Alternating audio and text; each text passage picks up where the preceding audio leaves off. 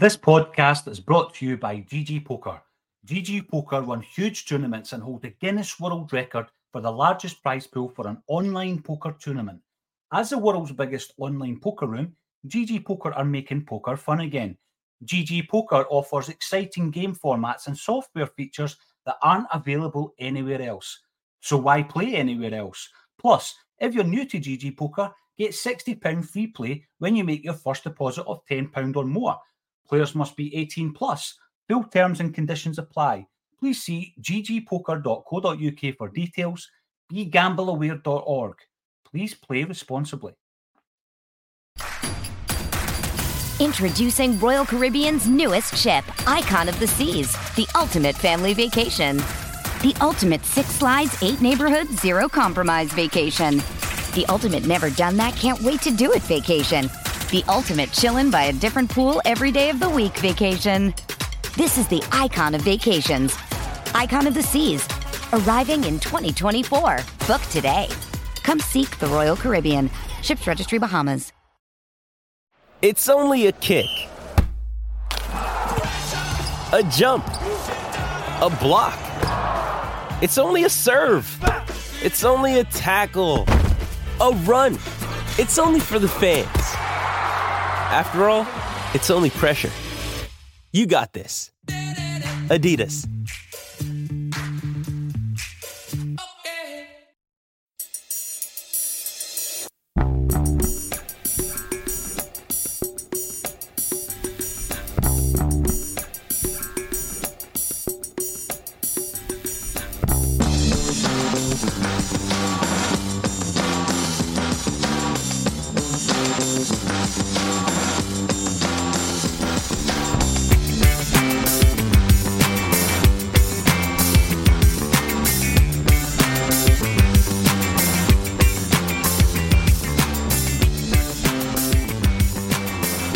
Welcome back to A Celtic State of Mind. I'm Paul John Dykes, and on this Thursday afternoon I'm delighted to have some of the old school back. We've got JP Mason and Kevin Graham, and it was many moons ago that us three first appeared on Acsom. Can you remember the day, guys, through in the toll booth?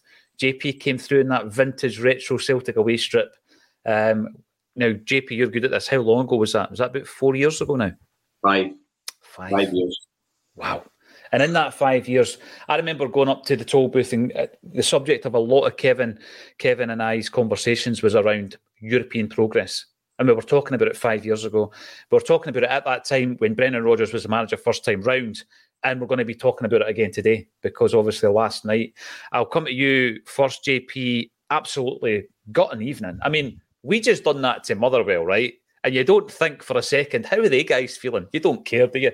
But then last night, we got a wee bit of a taste of that ourselves. How was it for you last night? How was the atmosphere? Can we not just talk about music for an hour now? We could actually, aye. I bet we don't get many complaints. That's what you're in for, yeah. Aye. Look, I was really up for it. I did a few sherbets in the Brazen Head beforehand with Scott McCorry of the Homeboys podcast. Big shout out to Scott. Only exclusively hang out with people that do Celtic podcasts, which is obviously complete nonsense. He's just a really good guy, and we'd been talking about getting a drink together for a while, so I met up with him and his mates Tam, John and Jim in the Brazen Head, and sharing stories and all the rest of it as you usually do. And Jim, older fella, I'm sure he won't mind me saying that, his first Celtic away was Madrid, 1980. He paid, I think it was £119. Either 119 or £116 he paid to get there and back. And I was like, 1980, that's quite a lot of money. And he was like, I kind of just threw everything at it and went there for his first trip. So we was in there and had a few pints, and then we got the bus from the Brazen Head out to Celtic Park. They run like a couple of buses from the bar to take folk out. So we got there well ahead of kick-off. So I was there for the build-up and stuff. And obviously a lot's been made of the Rianne Downey thing. I find it unfair that she's been singled out for criticism, especially if it's personal criticism. I just think it was maybe not the right move to have anybody singing before kick-off at a Champions League game. As I said to you earlier, I was like, it could have been Celine Dion doing You'll Never Walk Alone. I just think it kind of messed with the juju a little bit. And the atmosphere, I mean, it wasn't what I expected, put it that way. I think it was a lot of people on edge. And when that edge, even when we went 1-0 up, I think people were still like, we know how these movies go. But not for a second could you have thought that we'd have a goal disallowed and then concede a goal in the last, minute or 2 minutes of stoppage time. So I'm not as downbeat as maybe I probably should be. Obviously, it was absolutely gutting, and especially to them, of all people. I had to nip into town to do something earlier on and walked past the hotel in St Vincent Place, and there was a bunch of Lazio fans just sort of standing, not like fully decked out in colours, but I could tell that they were Italian. I could tell that they were obviously Lazio fans. And you know that feeling when you're coming out of the hotel the next day after an away trip and you've won. And if you've won like that, then even better. And they've got their own back on us for 2019, which is a sore one to swallow, particularly the way we played. But I'm like you were saying before we came on, I'm not like to set everything on fire and everything's terrible and all the rest of it. I'm not ready to light that match. You know, I'm quite optimistic about where we're going under this new manager / old manager. Aye, same as the old. No, this is the thing. Going into today's bulletin, I never ever think about what people are going to reckon. You know, am I a happy clapper? Am I a cheerleader? I don't think like that, but I don't have that same sense of despondency because it was gutting, and I'm just waiting. I don't know how many people are going to use the word roller coaster in the comment section, but remember it's banned. You can use waltzers or ghost trains, but keep the roller coasters. And Rolls Royce, don't compare a player to a Rolls Royce, because it was that kind of night. But during the game, talking to Kevin McCluskey after the game and James McKenzie during the game, and then obviously letting it all settle, getting up this morning, having a look through the socials, seeing what the kind of reaction has been, I don't feel all that despondent. I do think, yes, we're going to be talking about things we could do better. But the big tagline, Kev, is what did we learn? What did Rodgers learn? And what did we learn about Rodgers? You know, because there's this big thing around his first period, the blot in his copybook being the European performances and the results more than the performances, I guess. This time round, we're thinking, right, is he going to put it right? Has he improved as a gaffer? What do you think we learned about Rodgers? What did Rodgers learn about his team last night, Kev? I don't think Brendan Rodgers learned anything about his team that nobody wouldn't have been able to point out beforehand. He's got a lot of guys there who, last night was a gut punch. Roller coaster. You're going to say a roller coaster there, eh? No, I wasn't, mate. Last night was a gut punch. It's a gut punch that probably leaves us on a standing count in Europe this year. We've still got a chance to maybe get ourselves back into it, but it seems very, very unlikely. What did it say about Rodgers? I mean, I think there was a lot of hindsight with the Nat Phillips sub, his game management, but I think if we get away with that 1-0, one each, nobody mentions that sub. That's just after the event. The circumstances surrounding that. The circumstances surrounding that are we've got 3 centre halves who weren't available, right? Nat Phillips has come in half fit. Cameron Carter-Vickers has come back in half fit. The other one of them, Nairoki's no fit whatsoever, and Lagerbielka suspended. So he hasn't got much to work with there, right? And Liam Scales is bloody outstanding. So he hasn't got much to work with there, right? But we lack a bit of discipline. And that's something that I've noticed that he says quite a lot this season, that he reckons the players are trying to force things. They're no letting the game develop in front of them. And what he says about the winning goal last night was that it wasn't Cameron Carter-Vickers' fault. We went out of position before we had control of the ball. The team went out of position, and by the time the ball come back in, look, Cameron Carter-Vickers was a risk last night. I mean, I think even in the first half, we tried to force things far, far too much. And I noticed this is a theme developing with Rodgers since he's came back. We didn't try to force the game against Motherwell. When we got that ball back, we were calm. and we need to learn to do that in Europe. We've got to learn to do that in Europe. A couple of times last night in the final third, we just panicked at times, or we're no used to the pace. I mean, look at our goal. Our goal was utterly delicious. I'm going to use delicious because it seems to be the word for us to use now. But we didn't do it often enough. We didn't do enough to win the game, but we left ourselves open to the gutting scenario that actually happened. What's the first truism of Buddhism? Life is suffering. Well, that's watching Celtic in Europe. We'll get a bit of Buddhism in early there. No doubt we'll throw a bit of music in at some point as well. What we'll say about Rodgers is this. I think he's improved as a manager since he's went away, and the two performances show that. Because last night, that could have been Gordon Strachan in the dugout. We were very pragmatic. Every player knew their job. And the games before that, he was very open. The first time round, he was extremely open in Europe. This time, we've got a 3-8 draw against Man City, which is one of the best games I've ever seen. But last night, in the last two games, we've been very tactically organised. Everybody's knew their job. We were more than the sum of our parts. So I think he's improved as a manager, and I think that stat is completely rubbish. Yeah, you've seen the stat running around that we shared it this morning as well about him being the worst over 20 games, etc. JP, and I don't really want to focus on that because what I want to focus on is how he has improved or otherwise since first time round. And I think Kev's right. I mean, there was a control about our performance that, previously maybe some players are still adapting to always trying to force the issue, like Kev says, always trying to go for another attack, another wave of attack. And Brendan isn't really setting his side up for that. He's trying to make it so that he can, kill the momentum of the opponents at time as well. And, right through that game, and I think probably, I've never seen the final stats of the possession, for example, but all the way through the game, it was 50-50. Chances were kind of like evenly distributed between the two sides.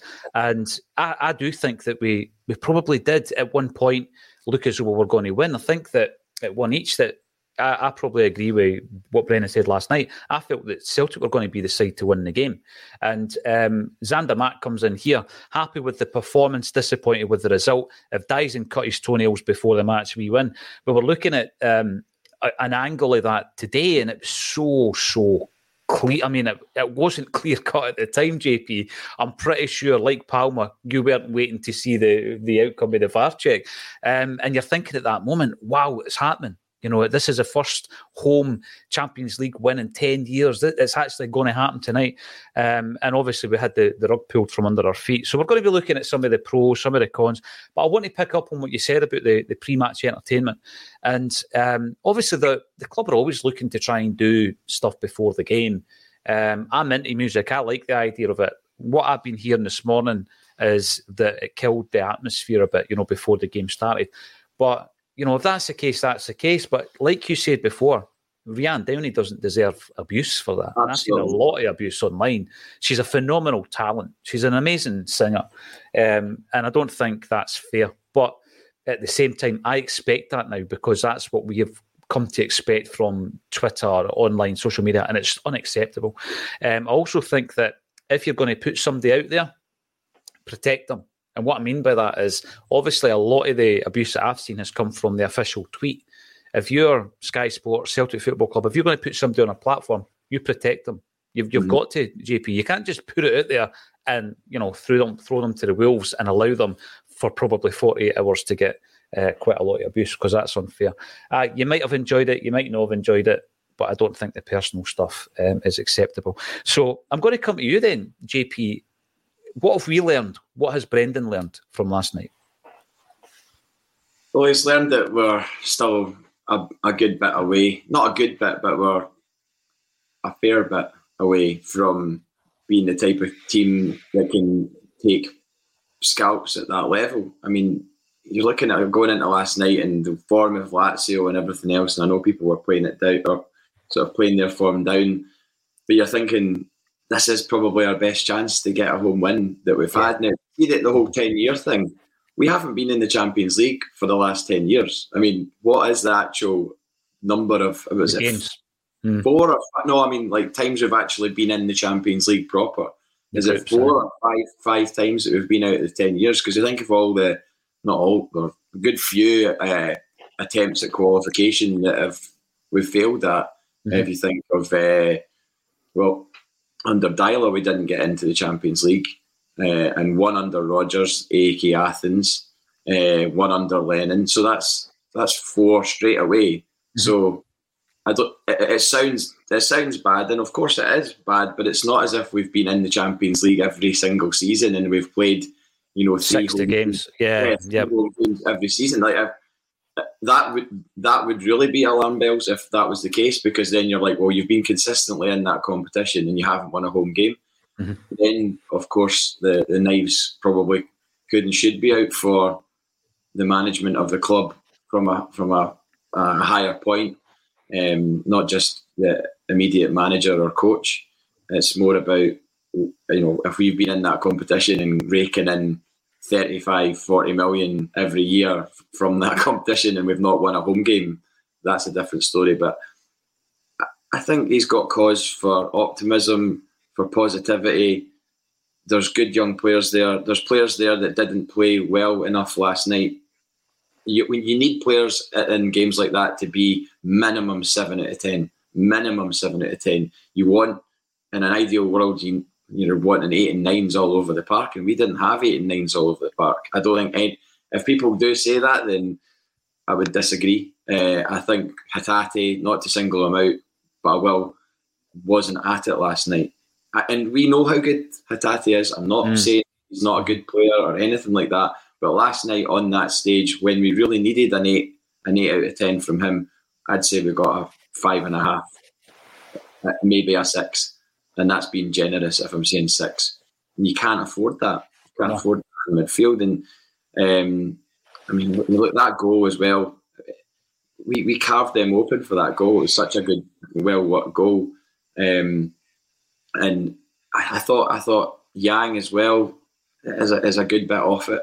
I'm not willing to say, he's not good enough and never will be good enough, but he wasn't really good enough last night, was he? Because he didn't really provide anything to make them sweat. So that's 2 players I've singled out that aren't at an 8, or aren't at a 7 or an 8 or a 9. They're below that. And at this level, you can't have players, you can't carry players like that. You need everybody to perform. So I think maybe on a different night, maybe against Atletico Madrid, those guys have an upturn and they do get a 7 or an 8, and that little bit of level going up could be the difference between us getting a point or 3 points. I think that's it. I don't think we're a million miles away. Hey, it's Kaylee Cuoco for Priceline. Ready to go to your happy place for a happy price? Well, why didn't you say so? Just download the Priceline app right now and save up to 60% on hotels. So whether it's Cousin Kevin's Kazoo Concert in Kansas City, go Kevin, or Becky's Bachelorette Bash in Bermuda, you never have to miss a trip ever again. So download the Priceline app today. Your savings are waiting. Go to your happy place for a happy price. Go to your happy price, Priceline. Does Monday at the office feel like a storm? Not with Microsoft Copilot. That feeling when Copilot gets everyone up to speed instantly? It's sunny again. When Copilot simplifies complex data so your teams can act, that sun's shining on a beach. And when Copilot uncovers hidden insights, you're on that beach with your people, and you find buried treasure. That's Microsoft Copilot. Learn more at Microsoft.com/AI for all. This is my thoughts. I reckon you look at that team, JP, and you look at, and people might say, let it go, but you look at the aspects of the side that have changed from last season. If it was a case of Brendan Rodgers inherits Angie's squads and we run with it, then I think you've got a different story. But that isn't the case because we lost key players and we've not replaced them. By the way, I'm going to bring up Jungle Lion's comment about Liam Scales because he was outstanding. Kevin Graham said that. He was brilliant. He was absolutely sensational. And I think he has been. I never thought in my life, I said this last night, I never thought in my life I'd be looking at my notes and saying Liam Scales almost scores the winner with an acrobatic scissor kick, an overhead kick. I never thought I'd see that against Lazio in the Champions League, but that's what happened last night. And with regards to Yang, I've got to agree with you. I was surprised that he was picked, and it's no hindsight because I said it in the pre-match. I was surprised that he started, actually. And then when you look at that left-hand area of the park, it was clear that Lazio were targeting Taylor. There was the high ball over Taylor, and I thought Scales done really, really well to shore that up. But at some point, I was expecting maybe Maida to switch over to the left to give Taylor some backup as well, because that was the area of the park that Lazio were trying to target. We're going to be looking at some of the areas that, like you say, we're not a million miles away, JP, but the frustration for me is we had an answer at right wing. We've not got him anymore. We had a great partnership at centre-half, and this season we've not had that partnership. You know, we're throwing guys together, and, you know, Scales and Phillips don't have that understanding yet. So that's the frustration for me, but it's something, Kevin, that Brendan Rodgers has inherited. And what he hasn't inherited from the transfer window that we've just come out of is 3 top-class starters. You know, and this is something that frustrates me. And people might think, oh, you're rolling out the recruitment thing again because we didn't win the game. But it is relevant. I mean, you're going in there and you're thinking to yourself, how many of the new guys have really made that big impression? Palma almost did last night. But if you've brought 3 guys in and they're going right into the starting 11, as they did in Ange's first season, and they're making an impact, that's a huge benefit to Brendan Rodgers, and I don't think he's had that advantage since he's came back, Kev. No, he hasn't had that advantage when he came back. What Brendan Rodgers paid for last night was recruitment under Mark Wall since the 15th of July last year. That's what he paid for last night. There's no way you can blame Yang for not being up to standard, because that's his second Champions League game, his first start in the Champions League. He's came for the South Korean League. So that's a massive step up. A massive step up. The young lad looked a wee bit overawed. He had a couple of wee bad touches. He tried. He didn't hide, which sometimes young lads don't remember Abada against Real Madrid. Yeah. He just completely bollocks the bed, man. That's what he done. So I'm not going to give Palma came on. Maybe easier to come onto the game when we've got complete control of it. He done well when he actually came on, but you can't judge any of the players that have been brung in because they're still settling in at the club. What the players you can actually judge is the players that we bought last season, and the only one that's been an absolute standout, an absolute star is Alistair Johnson. And last night again, he just reminds me of a solid fullback who can absolutely do anything. Now, that's a star. All the rest of them, most of them are away on loan now, eh? So that's what Rodgers is paying for. And also the fact that we cashed in on Starfelt's personal circumstances, an unbelievable offer for Jota, which is absolutely unbelievable. And as you say, Aaron Moy retiring. There's 3 things there that you couldn't have legislated for, because I don't think they legislated on any. Maybe Moy retiring, maybe they knew slightly about that. Mm-hmm. But Aaron Moy was a massive part of our team last season in the middle of that park. What Rodgers likes, and what I think they're maybe seeing when you go to Hatate, Ange Postecoglou likes players to play on instinct. There's an instinct. Do it first time. Get rid of it.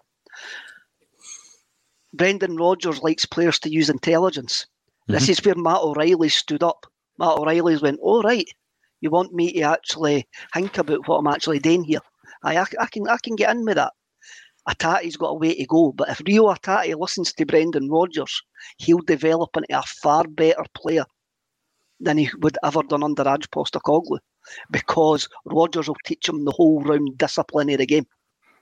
When to play the ball, when not to play the ball. There was a couple of times he tried a first-time pass last night, like right back to and put us under pressure, and you're just going, take the touch. Let's see how it flows. Let's see. And there's been a couple, and I think you can see that. Maeda, look, he had his good and his bad, but I think he had a decent game. But yeah. His defensive work rate is great. In the first half, especially, how deep did Kyogo come and show real football intelligence to keep the ball? That's what Rodgers' teams are built on, football intelligence. And at the moment, I think we're still in, especially at that level, we're at this thing where we're trying to force it at that level. Whereas domestically, now we've learned we didn't need to force it at this level. But at the higher level, we're trying to force it. And I think once Atati gets up to speed and listens to what Rodgers actually is telling him to actually do, you're going to have a fabulous all-round midfielder, because he's got everything in his locker that he actually needs. The passing ability, the vision. Sometimes he just needs to take that wee calm down, take that breath and go, right, what am I actually going to do here? No play the forward pass, no try and play the quick pass. But that's been built into him. Yeah. And that's going to take ages to actually change. I think Kyogo, last night, that was the first time I've seen him and look really, really a great technical player in Europe. Like the way that he dropped all over the pitch. Big scalesy, man. Fantastic. Like, he's the guy we thought Shane Duffy should have been. That was like Shane Duffy. That's Shane Duffy. I thought that was the boy for Boyzone there. Sorry, I thought it was Shane Duffy as well. Oh, it's Shane Lynch. Shane Lynch. Talking to Lynch. Sorry to jump in. Talking to Lynch. Who's seen the train spotting video with Mick Lynch driving the car? You seen it? No. No. Nah, and he smashes into Rishi Sunak. Have a look. It's great. You have a look at the left back. Now, if you watch Lazio, I'm a big admirer of Mauricio Sarri. I think he's a fantastic coach. If he was ever to manage Celtic, we would thoroughly enjoy the football that his teams play. But Lazio have got 3 outstanding players. Luis Alberto, Immobile and Felipe Anderson. And that's the 3 that they try to hit all the time. So when you say that Greg Taylor was targeted, they always try that ball. That is their aim, because Anderson is absolutely superb. I thought Taylor handled it well last night, but we all know the limitations of the team. We all know the limitations of that squad in a whole. It does need improved, and whether that's coaching improvement, mentally improvement, or you bring in other players, it's still got to get there. But you look at last night. I'm not going to blame Yang. I'll judge Yang next year in the Champions League or in Europe, because this is a steep learning curve for him. Mm-hmm. And this is one of the things I think that we're going to need to get into. If we didn't beat Atletico, we've got to bring these guys up to speed. We've got to give them experience. We've got to actually get them in there and get them playing. And I saw Petrov moaning about a development opportunity. We're a development club. Sorry, Stan. That's where we are now. And we just need to hope that we get the recruitment spot on. And as I say, I'm still positive. I'm really, really positive, because I think Brendan's learned his lessons. And last night, and even against Feyenoord, there were spells where we looked like a competent European side. Yeah. But we just need that wee bit more discipline and that wee bit more structure about us, and we'll be all right. You're talking about limitations and where you are able to coach into a player up to a certain level, Kevin. And I think also the mentality is something that Brendan Rodgers is very good at, getting in about a player's mentality as well. But I do think that, for me, the limitations, you can only take someone to a certain point. Aye. And no matter what you do or who's coaching them, you can never take them that wee bit further. And that's where you bring in the quality, and that's where the recruitment has let us down, I think.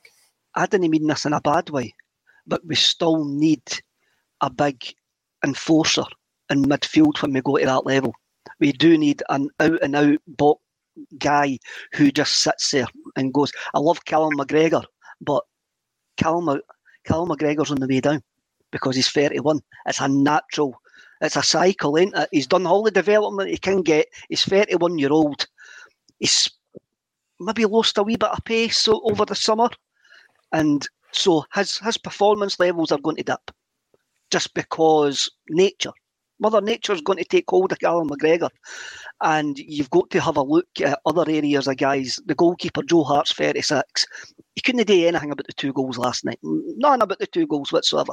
But that's going to be something that's going to need to get sorted. We're going to need to try and build a centre defensive partnership. The left back area, Greg Taylor's utterly fantastic domestically. He's done well. But then the question's got to be asked by the coaching staff, not by us, because we haven't got a clue. We didn't care if he can actually be better or anything like that. But the coaching staff will look at that and go, well, Greg Taylor's peaked. That we cannot get Greg Taylor any higher than that. We cannot get Liam Scales any higher than that. And that's when you need to actually improve the squad. But that's not us to make the decisions. That's a coaching staff. Eh? We just look at it and go, well, it might not be, but then the coaching staff might be seeing some day in, day out. Yang got a game for a reason. Didn't get a game because we signed him during the summer, we need to play him. He got a game because Rodgers thought he could do something. Yang's got an intelligent, technical brain, but he's raw with his final ball. He panics at times when he gets into certain situations, and you've got to hope that comes by time. Palmer seems a wee bit further on with that.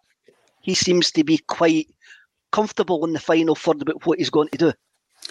The thing with Yankev, by the way, and I don't disagree with that, but I think had he not been hooked at half-time against Motherwell, he'd have been hooked at half-time last night. I think that Rodgers was probably looking at that situation and thinking, how's this going to harm him, JP?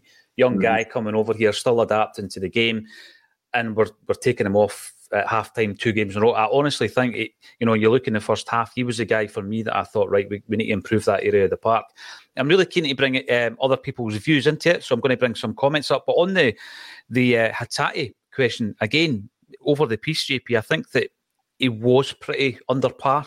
He's not hit the heights that we've seen under Ange Postecoglou. We've not seen it yet under Brendan Rodgers.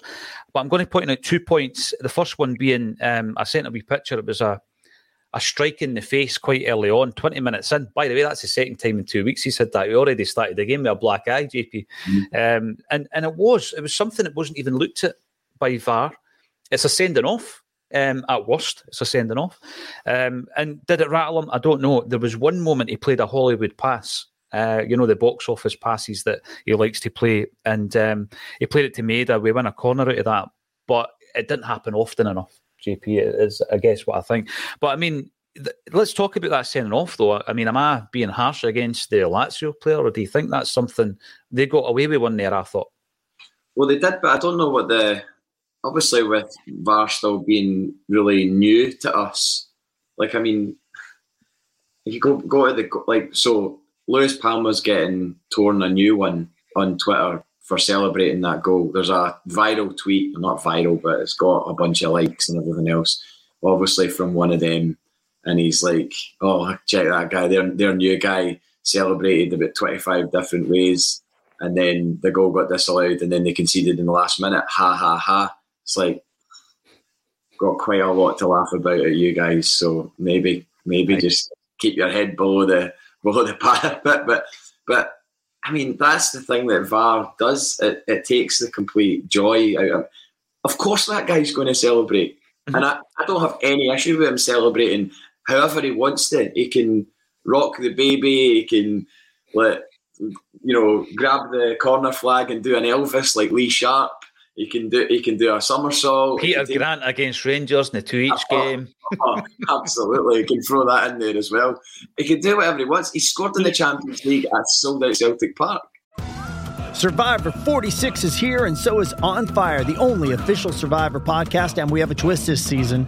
The winner of Survivor 45, Dee Valladares, will be joining us every week. We're going behind the scenes of the biggest moments, the how and the why things happen, and the strategy and analysis you can only get from someone like me, a Survivor winner. Listen to On Fire, the official Survivor podcast, wherever you get your podcast.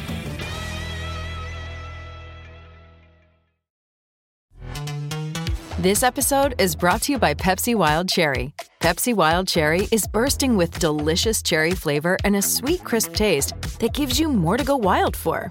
Getting wild may look different these days, but whether it's opting for a solo Friday binge watch or a big night out, everyone can indulge in their wild side with Pepsi Wild Cherry. Also available in Zero Sugar. So grab a Pepsi Wild Cherry and get wild. Me against Kilsnotton Miners Welfare in 1994.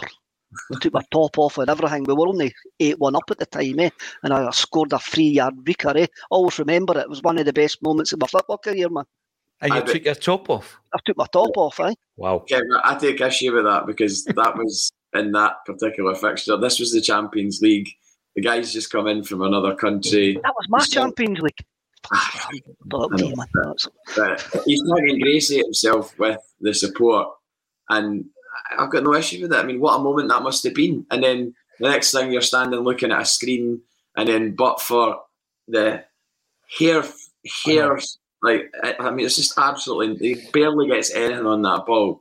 And that's why it's ruled out. And folk will be like, oh, well, dry your eyes and all that. But it's so incredibly harsh.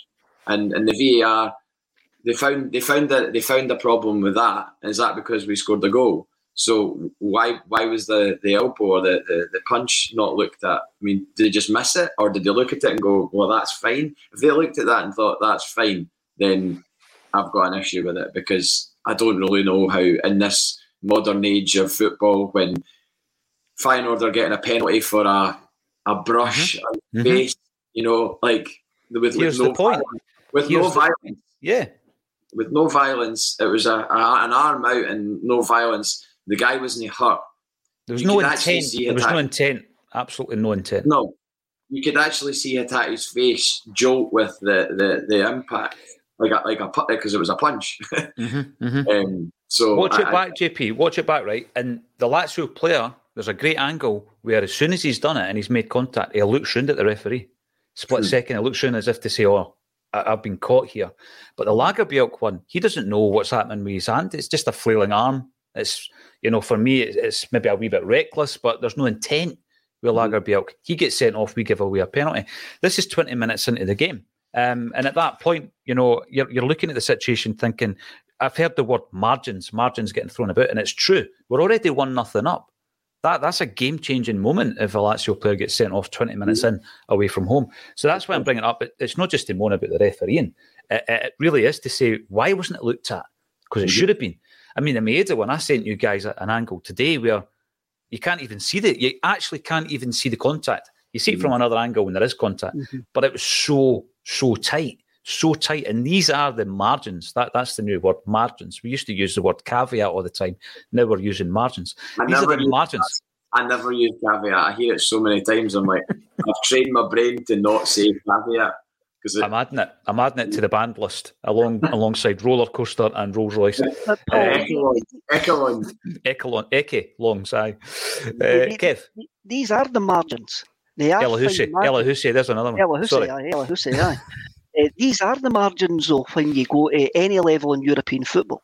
You're not playing. You're playing teams that have got a higher technical ability than what you face usually week in, week out. I'm not discrying Scottish football when I'm saying that. You just have a look at Scottish football results in Europe over the last 20 years to see Scottish football is pants. End of. Let's move on for even having that argument. But you have a look at the margins, and this is where I go after the Feyenoord game we use. We've got the money to reduce the margins by bringing in sports science guys, psychologists, all the best Kingway that we can make these guys as best as they can be. And that's where it should be. It's not just about signing guys for 10, 12 million pounds. It's about signing the right guys and guys that want to learn and guys that can improve in that. And that's what we never done last year. And for folk to be writing off guys who just arrived in the summer are Kingway. What that is wrong. It's completely wrong. And look, Yang wasn't great last night, but I've seen enough to ken there's a player there. I think it's been a wee bit harsh on Scottish football. I do think we do punch way above our weight in many respects. I think the operation of Scottish football lets it down, Kev. I mean, we've got something here in this country that is so well supported, but we're let down time and time again by those in charge, those in the highest echelons of the SFA, those in charge, right? And even this week, we're hearing that there was a clause in the contract with Cinch where they could pull out 3 years in. Why have they pulled out? Everybody knows why they've pulled out, right? So we're constantly just shooting ourselves in the foot as a game, bowing down to the wrong people time and time and time again. And I think we shot ourselves in the foot in 2012. Of course, aye. When we took the KY jelly for the bigger pound. That was it. And how many people stood up to that? Very, very few people stood up to it, Alan McCoy wanted them named, did he not? No, yes, he did, aye. But, I mean, these are the deep-rooted issues in Scottish football we're talking about. I think Celtic, as you say, Kev, there's things we can improve on. And you're right, a lot of that is behind the scenes. And Brendan Rodgers implemented a lot of these systems at Celtic Park first time round. So I'm actually confident that side of the game, with his thorough nature, will be fine. The issue is with regards to the quality of the players coming in. And of that batch that's come in, JP, there might be 3 or 4 absolute, gems in there. We've not even seen Tillio playing yet, unless you were at their United testimonial game. So, I'm like Kev, I'm not writing them off. What I'm saying is, there was a clear distinction in the chairman's report when the financial results were released. And it spoke about players you can develop and players who can make an instant impact. So that's what we're talking about. And we know that the players that you can develop are those guys of a certain age and within a certain structure in terms of the transfer fee, against those ones that you push the boat out 4 million, 5 million plus. And we've had a few of them. Kyogo and Starfelt were 4.5 million quid. Yes, I get there's no guarantee because I know Barkas and Ayeti were the same price, but you're shopping in a different market. Why are they more expensive? Because there's more quality to them, or you're buying from a more expensive league. And that is the frustration. When you look at that last night, you're thinking Rodgers could maybe maximise Taylor. He could maybe maximise Yang. But if they don't have the quality in the first place, JP, there's only so far he can take that. And that's where the frustration is. 3 starters, these guys that can make an instant impact, to quote that report, makes a huge difference last night. I think it does. And I think that's been widely sort of expressed by a lot of the support. There's been a lot of stuff today where people are analysing the recruitment with a magnifying glass and sort of saying, out of all the people that have come in the last year and a half, who's actually in the team and making that impact. And I listened this morning on the way back from town. I listened to the BBC Scotland coverage of the game, and it was good that it was actually people related to Celtic that were on it as opposed to normal, because it's usually just jobs for the boys. And it is. It's getting worse. I think Aidan McGeady speaks really well. I think he's pretty, from somebody that I didn't really expect him to be good as a pundit. He is actually. He speaks well, and his knowledge of the game is good. He's played in different leagues. He's played in the Premier League. He's played in Russia.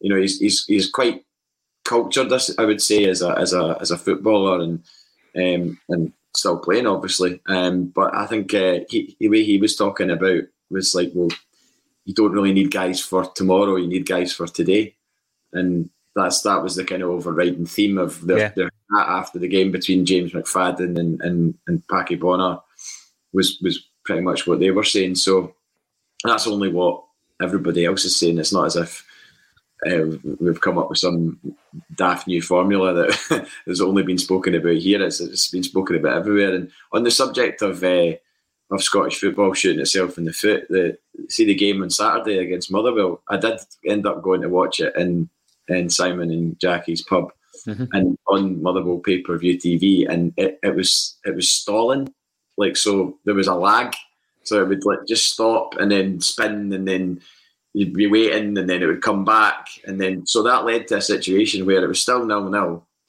and I'm standing up the back with a fresh orange and lemonade. I was working, so it was I thought I didn't indulge, but a guy walked by me on his way to the toilet and very sort of quietly just went, didn't want to ruin it for everybody, but it's 1-0 Celtic, right? And I went, and you're watching it live, and I'm like, what? And he's like, walked by me, and everybody else in the pub didn't hear him, right? And he genuinely said that, and he goes to the toilet, and I look up at the screen, and 20 seconds later, Palmer bangs it in, and the place goes mental. Right? He comes back from the toilet, and I put my arm in, and I was like, you said that? I heard you say that. And he was like, I tell you, mate, crystal ball, and all that, right? Then he sits down, and then Motherwell equalise, and I didn't have signal on my phone, so I didn't have Wi-Fi, I didn't have signal, so I couldn't check. So I'm at the mercy of this screen, and this guy who's obviously managed to get live score or whatever, and he goes 1 each, and everyone goes, oh come on, no way.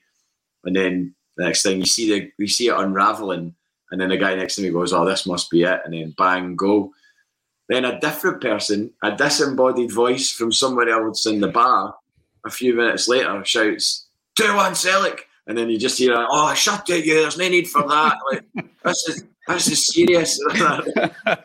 JP, Honestly, you're reminding me of a situation back in the 80s, right? And anybody who's tuning in from the villages of Fife, West Fife villages, there was a situation in the 80s in Oakley where Eddie's Bookies had a lag, and so they found it away in the Greyhound pub, whereby they were able to actually go and put bets and everything on because he was too slow. He was wondering why there was not this dough.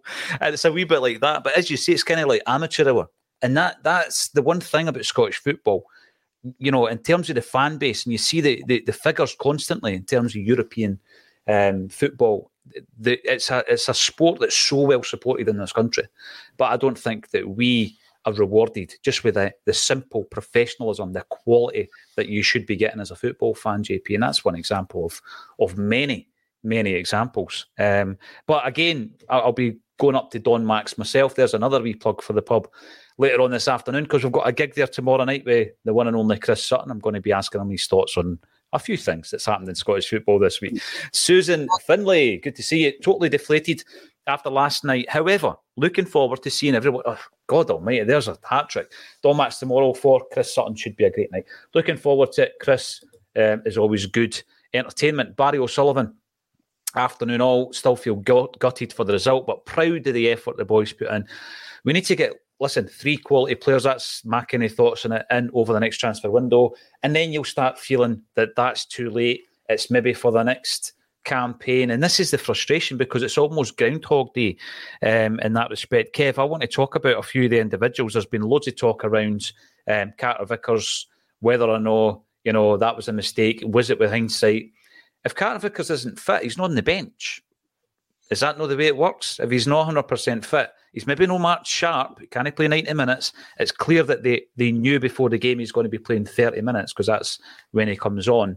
And he's the guy on the park that you would least expect a mistake like that from, Carter Vickers. But I don't think it's down to a bad decision by the manager, I've got to say. No, I think it's down to the fact that he's missed 7 games with a groin injury, and that is it. That is the bottom. That is the bottom line. And the only reason that he gets 30 odd minutes is because Lager Bielka gets sent off. Yeah, and Nairoki's injured, and there's a whole load of circumstances that it means that you've got Nat Phillips, who's sort of half fit, and you've got Cameron Carter Vickers, who are sort of half fit, and we're trying to shove them together to get a full 90 minutes out of a semi-decent centre half of guys who are no match fit.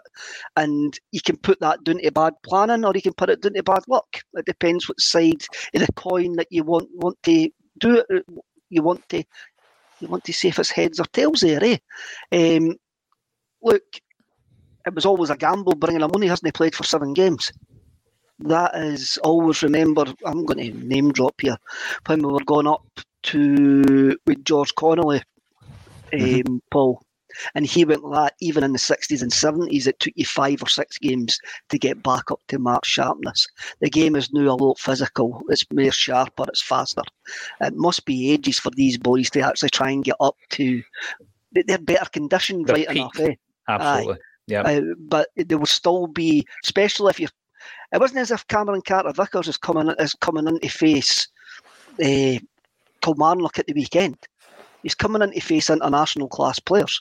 He's coming into a European game, and he's got to try and pick up the speed of that right away. And he done all right up until that point. He was also up against a fresh off the bench Guendouzi, who's not a bad player. They've got a buy clause for him for 15 million plus add-ons. So they're bringing a guy like that off the bench. Yeah. And as my mate Chris said last night, totally changed the game for them, and he did play really well. And I thought Carter Vickers played well in terms of he does that kind of scoot pass that he always to play it out to the right. So his distribution when he came on was really good, and he contributed to the game in that respect because he's a good footballer. It's just unfortunate for him. You know that mistakes can happen, and that they will likely be punished at this level. But I mean, Lazio didn't cause me great concern. That was that one moment where you're like, "Oh, this is the moment where they really show their class. This is the moment where if they put that in them, they'll show it now." And as soon as I saw it unfolding, I was like, "Oh no, they will make this count." this won't be an over the bar. This won't be a loose pass. This will be clinical, and it was. This is it. There wasn't a period of that game, JP, I don't know if you felt the same, where it was wave after wave of attack, you're under the cosh and you're riding your luck. I didn't feel that at all last night at any point against Lazio. But what happens is you look at that as a gaffer and you're thinking, right, that's an individual error. So you can remove that for your game. You can remove that from the team's psyche, and then in another night it's a one each. And you look at the first goal, you think, right, that's really poor defending from the corner. Like Kev says that he doesn't blame Joe Hart. I was the same last night. I just thought we didn't defend that well enough. And I don't think we defended the corner at the weekend well enough. Fair enough, Scales gets the header, but it was the second ball. We just didn't defend it well enough. And going back to your point about centre-halves, Kev, and the fact that we cobbled two centre-halves together last night to get 90 minutes, and I agree with that as well. I do think there is an element of bad luck, because we brought in three centre-halves in the transfer window, and we're still struggling to play with two of them last night. And last season, we knew it was an issue. We brought Kobayashi in, handpicked by Ange Postecoglou. That hasn't worked. But this season, I think it's been down to bad luck. It has been, and the injuries happen, and you've got to plan for these injuries. And this is where what people say we have now replaced Starfelt. Well, I have a look at this sort of profile of Nairoki, and I'm like that. He's like Starfelt, but 5 years younger. So I thought we'd maybe got a player on the level of Starfelt, but younger. Maybe more development, because Starfelt's at 28 now. He's not going to develop anymore.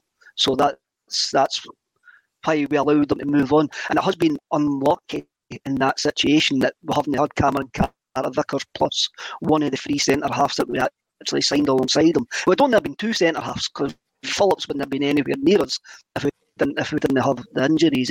And that is unlucky. That is just the way it goes. But I don't think Lagerbielke or Scales have let us down. I don't think they've let us down. I'd agree with that. You can argue whether they're good enough or all of that, but they lads let us down. No. That's all I'm asking for. I'm gutted about the result, but nobody let me down last night. There's a wee bit of lag. There's a wee bit of Motherwell FC lag on your stream, Kev. Sorry, a wee bit of static. By the way, Feed the Bear, thank you for your support. Keep the faith. We are keeping the faith. The old saying, don't throw the baby out with the bathwater, is on my mind this morning, because you're pinpointing certain elements of this that on another night, and it can't always be this way, JP. We can't always say on another night, because it's like talking about a footballer and saying on his day.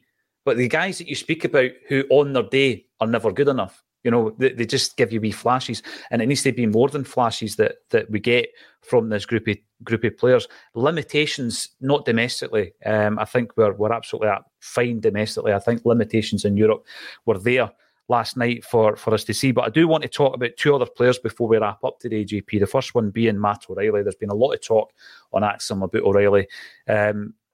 People will say Scales is the most improved player. I get it. I think O'Reilly has taken his game up to another level under Brendan Rodgers.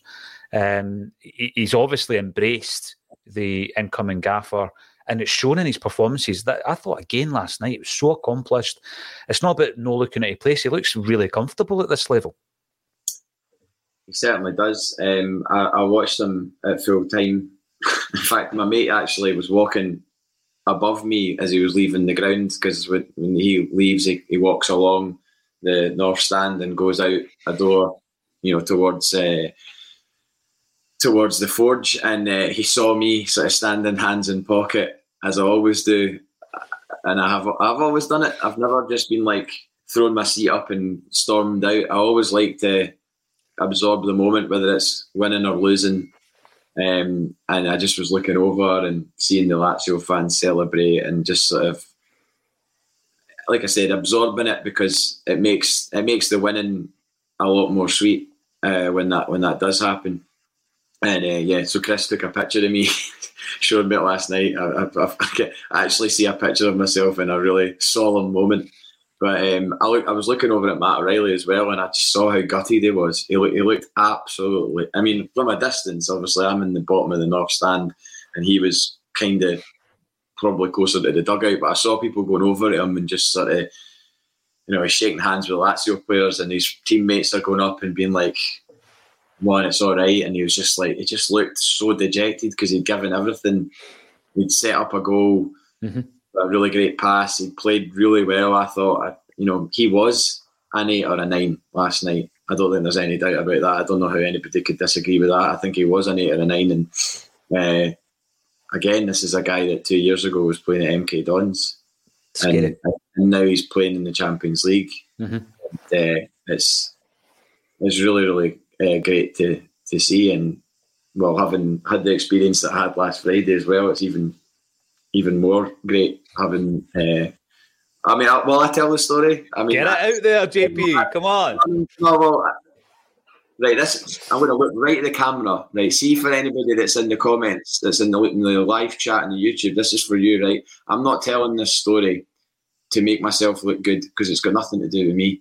I'm just telling this story because it was an amazing moment and it was an amazing experience that I shared. And I know for a fact that they will probably be watching. And someone else in Denmark will probably be watching. So last Friday I was working Nick Kershaw over in Moore. Mm-hmm. We're obviously excited about that, meeting Nick Kershaw, etc. That's a byproduct of my job, that I sometimes meet people that you would never normally meet in any other day of the week. So I'll maybe never see Nick Kershaw again. He's not my pal. I had some chat with him. It was cool. The guy's an 80s legend, wrote The One and Only by Chesney Hawkes, in case you didn't know that, and played at Live Aid at Wembley Stadium, played 4 songs at Live Aid. So that to me is a big deal. It might mean nothing to somebody else, but it's a big deal to me. Anyway, about half an hour after doors, I get a text from Barry Ferguson, not that Barry Ferguson. Thanks for qualifying that, but he's not doing box office for gigs in Scotland, but and Barry texted me and he was like, "That's your Matt O'Reilly's dad in?" And I was like, "No way, no way." So I went out and I was like looking around.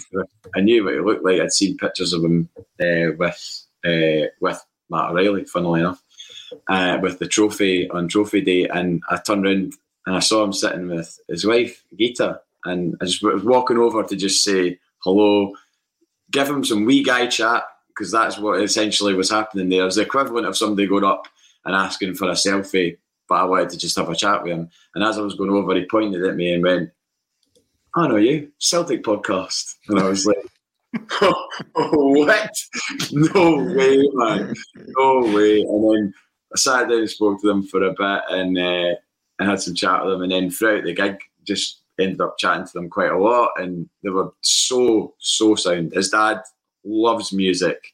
Me and him were just like throwing, people get annoyed when you and I speak about music. They would have been very annoyed about the lack of Celtic and Matt O'Reilly chat in that conversation, because it was a lot about music. But we did talk about Matt O'Reilly. I said, "Oh, I absolutely love your son." And they were like, yeah, we think he's all right too.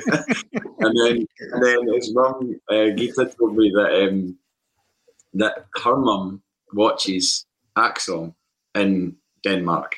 So she may well be watching right now. So that's a big shout out. Big shout out. Go efter med dig, vi älskar Matt. So hi Liz. In that's Copenhagen. I think it's Copenhagen. I might be wrong on that, but that is it. So, and then the next morning I wake up, Matt O'Reilly signed a new deal and he scores a last minute winner for Park. One of the most real sort of turnaround moments ever. It was amazing. So there you go. I enjoyed that, JP. I enjoyed that story so much, and it is Celtic related all the way through. I mean, Nick Kershaw, it was a big 80s hits. I remember him for, and I didn't know he wrote that song for Chesney Hawkes. Yeah. Every day is a school day on Acsom. There he wrote songs for Let Loose as well. Remember the boy band Let Loose? Of course I do. Aye. But it was actually Dom O'Reilly that told me that. I didn't know that. There you go. Rhino Hattati. Wouldn't it be good to meet Nick Kershaw? Yes, it would. There you go. The things you see, and that, you do remember the big hits, of course. But thanks everybody for getting involved. I love that story, and the fact that people do tune in, people do take their time to see what you're saying. I don't think there's been much bad said about Matt O'Reilly on this show, because he is. I think he's developing incredibly under the watchful eye of Brendan Rodgers, and I think he can get even better. Stevie Boy, welcome back to the comments, by the way. Don't know what was happening yesterday, pal, but we weren't blocking any comments. I didn't have anybody on sniper duty. I don't know what's going on the YouTube side of things, but we weren't blocking any of your comments, buddy. And Tony Cassidy, these games can be won and lost during the transfer window. I get what you mean there. And in the boardroom, Brown Warrior, O'Reilly shut his eyes as he lined up to soak in the atmosphere. Soaked the atmosphere right in it, and doing that, he elevated his own game. We've taken him to our hearts, Matt O'Reilly. Yeah. And by the way, you should have asked his old fella about his love for Aerosmith. Remember, he said in the Celtic View that he was in Aerosmith, Matt O'Reilly. That'd be the first thing I would ask. Just remembered they told me that they went to see, I think they're pals with the band Thunder. Do you remember them? No. Late 80s, early 90s rock band Thunder. So they went to see them, and Matt came with them, and they were at the after show. And there was more people at the after show asking for selfies with Matt O'Reilly than there was with the band. Brilliant. Just when you say that the band Thunder, I'm just thinking leather, long hair, hairspray, you know what I mean? Chains, all that kind of stuff. Aye, I can imagine. Magnet, you've won the award today. What a roller coaster of a night. On reflection, I think we played well and deserved to win overall. Things are looking up. Yeah, it's sometimes hard to see it that way, Magnet, but I totally get what you mean. Stephen Sloan reckons we really need to improve on our records, league records at home, Champions League. I'll tell you what, we didn't play many games in the European Cup or the Champions League in the beginning of that run, but it was played 18, won 14. After 2010, we have played 16 at home and won 3. We have been stagnant in Europe for 13 years.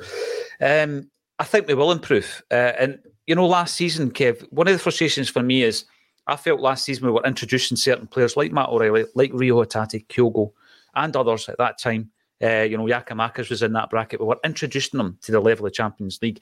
And I was looking forward to seeing how that developed this season. But it's almost like we've seen a bit of another sidestep or a reset with a new gaffer coming in, new players coming in. So that for me is the biggest frustration, Kev. But games like last night, what we learned from the players and what we learned in adversity against Feyenoord will hold us in good stead, moving into the remaining 4 games in this campaign and on to next season as well. Aye, but they've been saying that for the last 13 years, eh? We were talking about that 5 years ago in the toll booth. We opened the show up talking about that. Yeah. I think some folk have been calling it Groundhog Day, and it is completely Groundhog Day. And you've just got to hope at one time it improves. You've just really got to hope at one time it improves. And we can look. I all ken about the starters and all of that, right? I all know about the starters, and it would have been better to sign starters, but you've got to have a look at what we've got, and I think we've got some decent players in that there, and we've done well the last 2 games. We haven't got the results, but we've done well, and sometimes that's all you can take. Sometimes that's really all you can take out of it. So let's rewind a wee bit, Kev. Right, it's in the summer. Where are the 3 starters? I've heard the figure 3 getting used. I used it before I seen that comment, so I obviously agreed with Barry. If you bring the 3 starters in, and I'm talking that quality, and people use Jota and Carter Vickers as a reference, but I'm talking the quality of Abada, Kyogo, Starfelt, a lot of the players we brought in who have become starters straight in the team. Where in that team last night are you looking and saying we need a starter there, and there? Where's the 3 areas? Is it that obvious?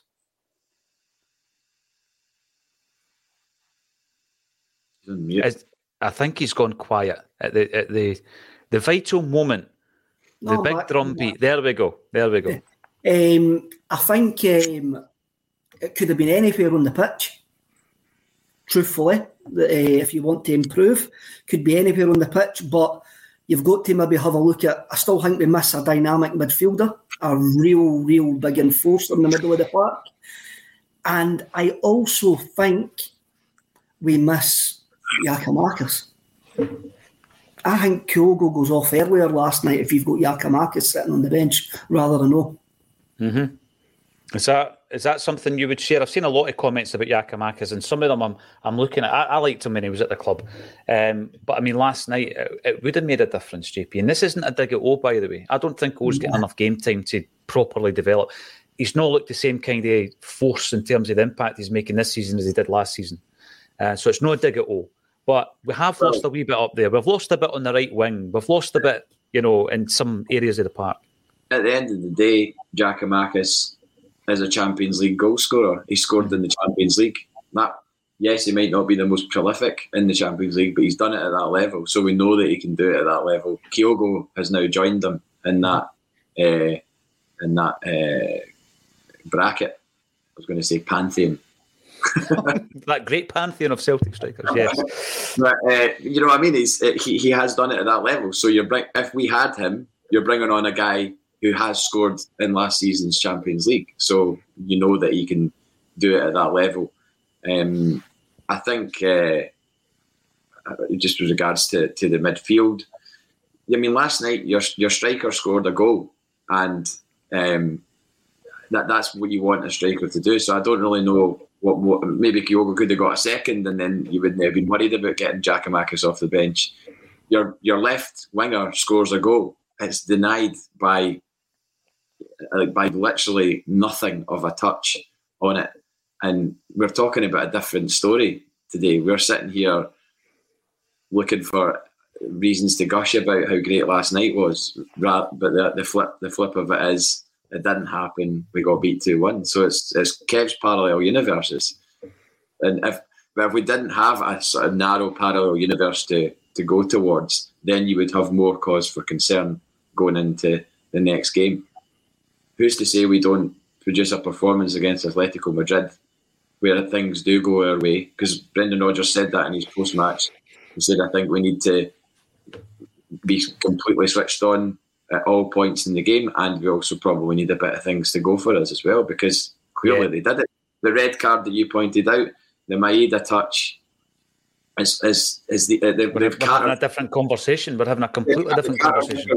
The Carter Vickers mistake, the fall, you're not expecting that to happen with Carter Vickers. You're never in a million years are you expecting him to be the one that does a Lagerbielke at Ibrox and loses concentration or whatever.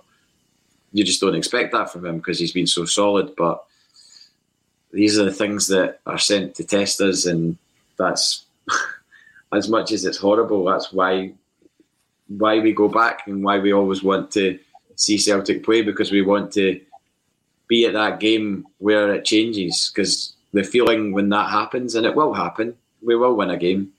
I really hope it's this season. But when it does happen, it'll be euphoria. And I'm not making my 9:30 appointment this morning. I'm struggling to make your 12:30, aye, exactly. That's just the things that change your life, and it's that's why we support Celtic. That's why we love this club and have so much willingness for them to do well, and it's what keeps you going back. It's the addiction. It is. It definitely is. And by the way, obviously comments will differ. Roddy reckons we need left back, goalie, centre back, centre mid, and CJ right wing, left back, goalie. We'll all have our different opinions about it, but I'm pretty sure if Brendan Rodgers had been given 3 starters at least, then last night would have been a much more realistic task for him. I think he's doing tremendously well with the squad that he's inherited and the signings that he's been presented with to coach, and I think he'll continue to do that. But come the next transfer window, hopefully we approach it in a different way. I've got to say thank you to every single one of you. 1,000, over 1,000 we peeked at there on the live stream. Great story from JP. I wasn't going to bring that up, JP, but thanks for sharing it. That was brilliant at the Nick Kershaw gig. Superb. Really enjoyed that.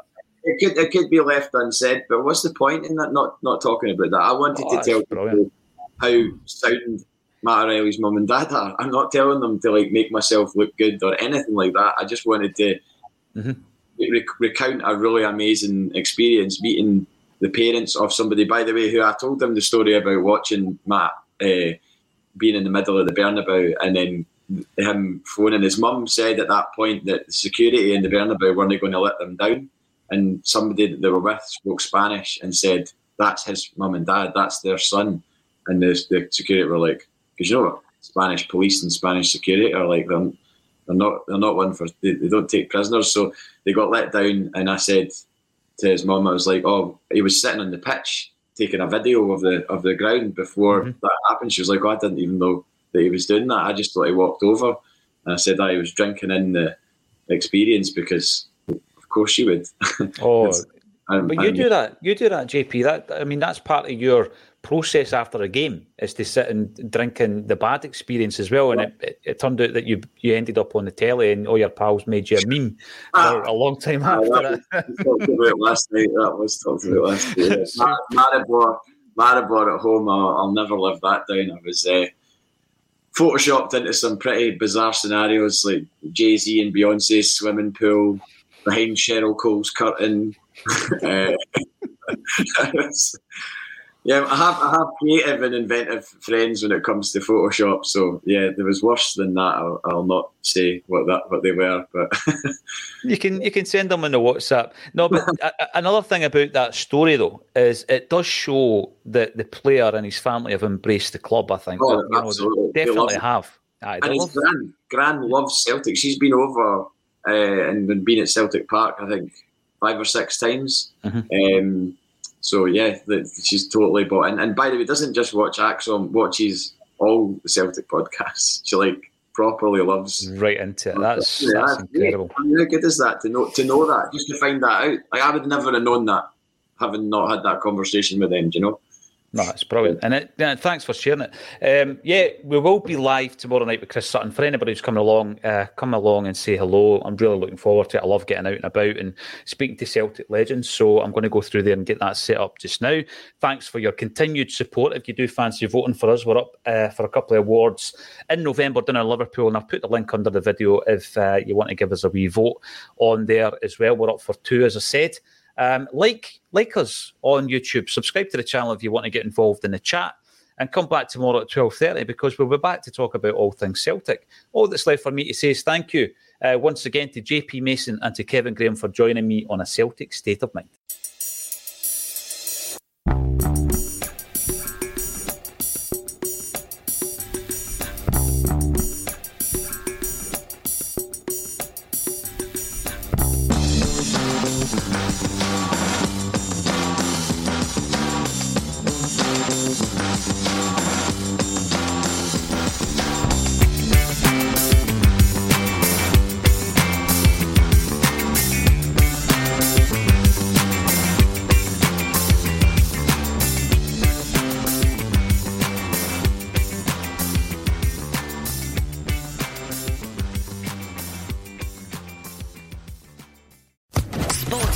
Podcast Network.